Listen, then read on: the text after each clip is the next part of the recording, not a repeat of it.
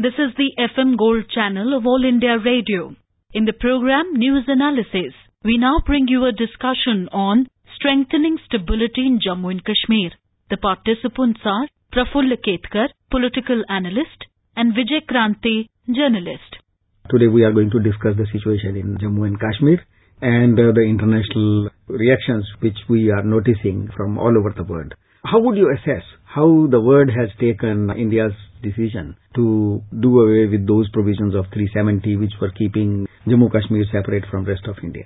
I think we have diplomatically very successfully conveyed to the world that it is an internal matter of India's democracy. It is our constitutional prerogative to either amend or abrogate certain articles. And we did that. We have amended Article 370 and we removed 35A to a presidential order, which had come through a presidential order. So it is just replacing a presidential order. Now I think today's statement by President Macron, when our Prime Minister is visiting France, is a good indication, where he has clearly stated that it is a bilateral issue and ultimately it is India and Pakistan who has to find solution about it. And it's very interesting. Of course, President Macron's statement is quite significant, but even if otherwise you see from almost every country, the reaction has been same. Even those Islamic countries which used to stand by Pakistan on every issue, irrespective of knowing that Pakistan was right or wrong, you see change in their attitude, in their approach towards it. Organization of Islamic countries refuse to side with Pakistan. Do you think this change has come because of some reasons? See, there are two aspects to it. Let's discuss Pakistan first. Now, today only the Asia-Pacific group of FATF, that is looking after the terror funding issue, has already blacklisted Pakistan. So, Pakistan is already in the grey list at international level. In October, they are going to be tested internationally whether they have done something substantially or not. So, Pakistan is going through a huge credibility crisis at international level. And this has been there for a long time. But what has changed dramatically is the other side of it. The way we have carved out our foreign policy, especially under Modi regime, that we completely renegotiated our relationship with each and every country. First of all, we stopped doing this differentiation between big countries, small countries in last 5 years. There is not a single country in this world where at least a minister level delegation has not visited. Actually, going matter of fact, in the very first 3-4 months of Modi government, in the first tenure, they had already done it. Whether it was Prime Minister himself, the Rashtrapati, Vice President or Foreign Minister, they have been to almost entire globe. So I think that is a change where the world has had a new chance to know India. Not just that, if you see the way we have coordinated entire strategy, what we are doing in the UN, what we are doing on trade negotiations or energy related issues or environment related issues. Like for example, former Foreign Minister Sushma Swaraj, she herself and her two deputies visited almost 110 countries in 5 years tenure. This is really remarkable. So you develop a new kind of chemistry. It is not just a formal diplomatic relationship. It is almost a one-to-one relationship at the leadership level. Thanks to that, we haven't lost any single election in any of the international fora. So that shows that India's stature, credibility and strength is all-time high. At the same time, as if you see Pakistani media and what Pakistani intellectuals are discussing, they are really frustrated with the stand of OIC. They appear to be very shocked, and obviously they have very good reason for it, because OIC was one forum which Pakistan relied always.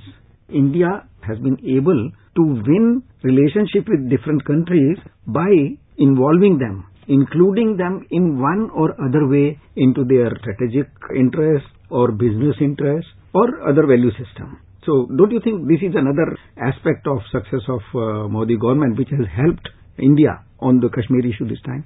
Certainly. We are exploring new civilizational dimensions to our foreign policy and diplomacy. That is quite visible in our eastern side also and even on the west. In fact, all other relationships also with many other countries, used to be hyphenated. And therefore, somewhere balancing of whether if you are visiting Israel, then you have to think about Palestine issue. If you want to Saudi, then you have to balance Iran. So we always thought in terms of hyphenated relationship, and it started with right from Cold War days when we tried to balance between USSR and USA. But now it appears to be one-to-one. It's one-to-one. It's on issue-based. In multilateral forums, we are still aligning with most of the developing countries for our strategic and trade-related interests. But at the same time, when it comes to military-level engagement, we are purchasing equipments or trade-related issues, and we successfully brought.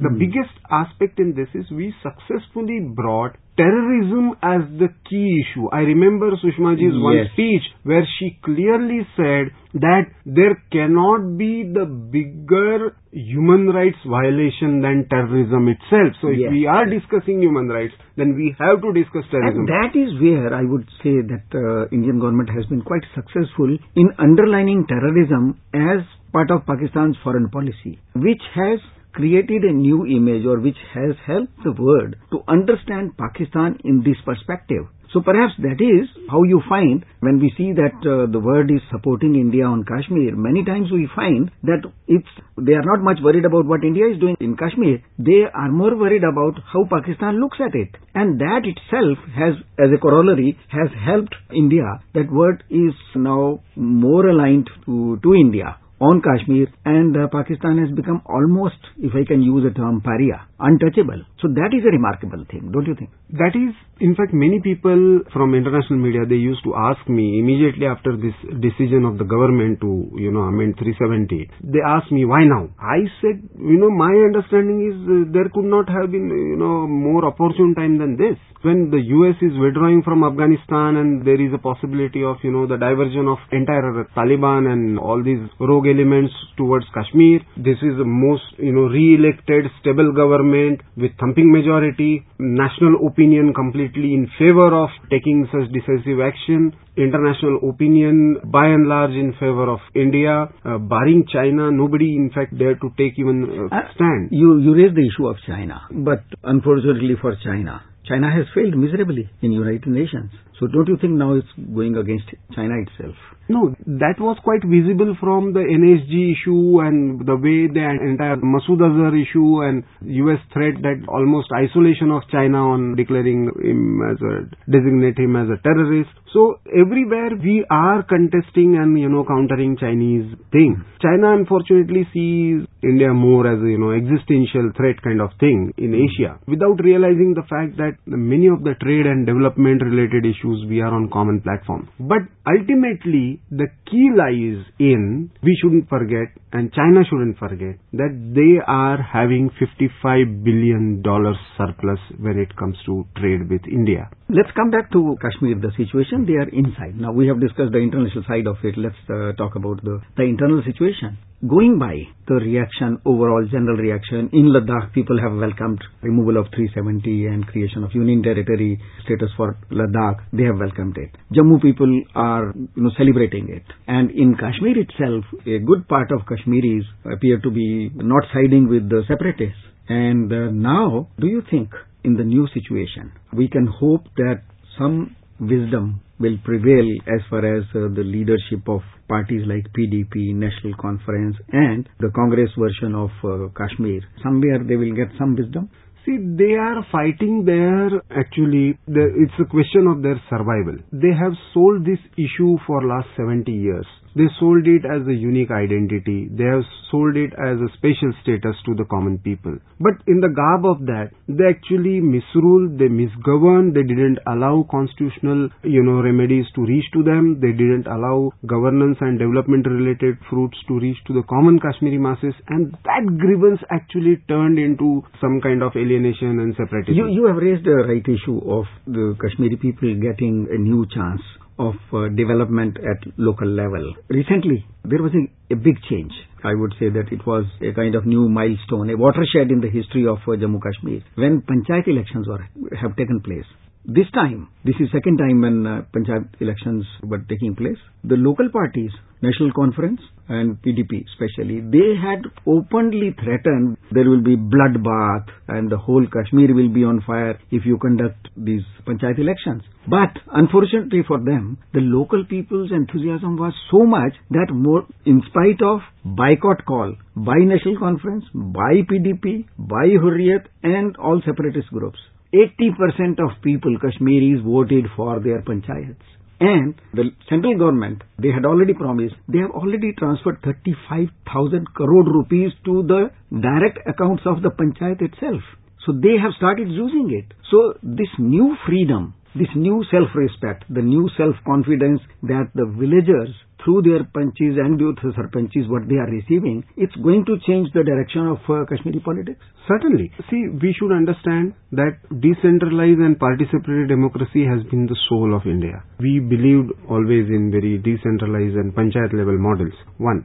Secondly, we are forgetting most important fact that, as I said, the anger was against the so-called mainstream parties as well as the separatists. It has to be vented out somewhere. That's why when it comes to assembly or Lok Sabha elections, that anger was visible and lesser voting used to take place. But when they got this opportunity to elect their own people on the ground who can deliver, whom they can question, whom they can, give their priorities, they immediately responded. And I think this will give a chance not just for peace, but new kind of participatory development, new kind of leadership. This participation, I would say, is, let us expect it from some other sources also. For example, the women of Jammu and Kashmir, they have been first time given equal rights. Scheduled tribes who were not given any right for last 70 years. Removal of 370 gives them those rights. Then there are refugees from West Pakistan. 4 generations are living there and they don't have any even right to send their child to the Sarkari senior school. And they are getting those rights. They were not allowed to even vote for Panchayat or the assembly. They were only allowed to vote for Lok Sabha. They are going to be participant and contest there. So this support, which is totally invisible so far, don't you think this is going to change the direction again and the color of politics there? Certainly. See, till now we have been speaking about 4-5 districts of the valley. And in whether national discourse or international discourse, those, the stone pelters or troublemakers, who were they? Who was sponsoring them? Where was the money coming from? This government tracked the terror funding issue. NIA actually registered cases. The misuse of Jammu Kashmir Bank, that was nabbed. And only after that this decision was taken. So they are cornered. They are in small numbers and they are cornered now. By and large, people are eager to be part of the democratic participatory development process. So this is where what brings us to the point that since 370 was amended and since the new changes have come to Jammu and Kashmir, we are seeing a surge of support from those individual sources which otherwise used never to be counted. And only people who were counted were those people from those 4 or 5 districts of Kashmir Valley. So now with this change, let us hope that not only as it is happening outside India, that India is getting support on Kashmir, the environment is going to change within Kashmir, and the new political environment is going to provide a big and a level playing field to those communities of Jammu and Kashmir who have been denied their rights for last 70 years. So thank you, Mr. Ketkar, for participation. Thank you very much. Thank you.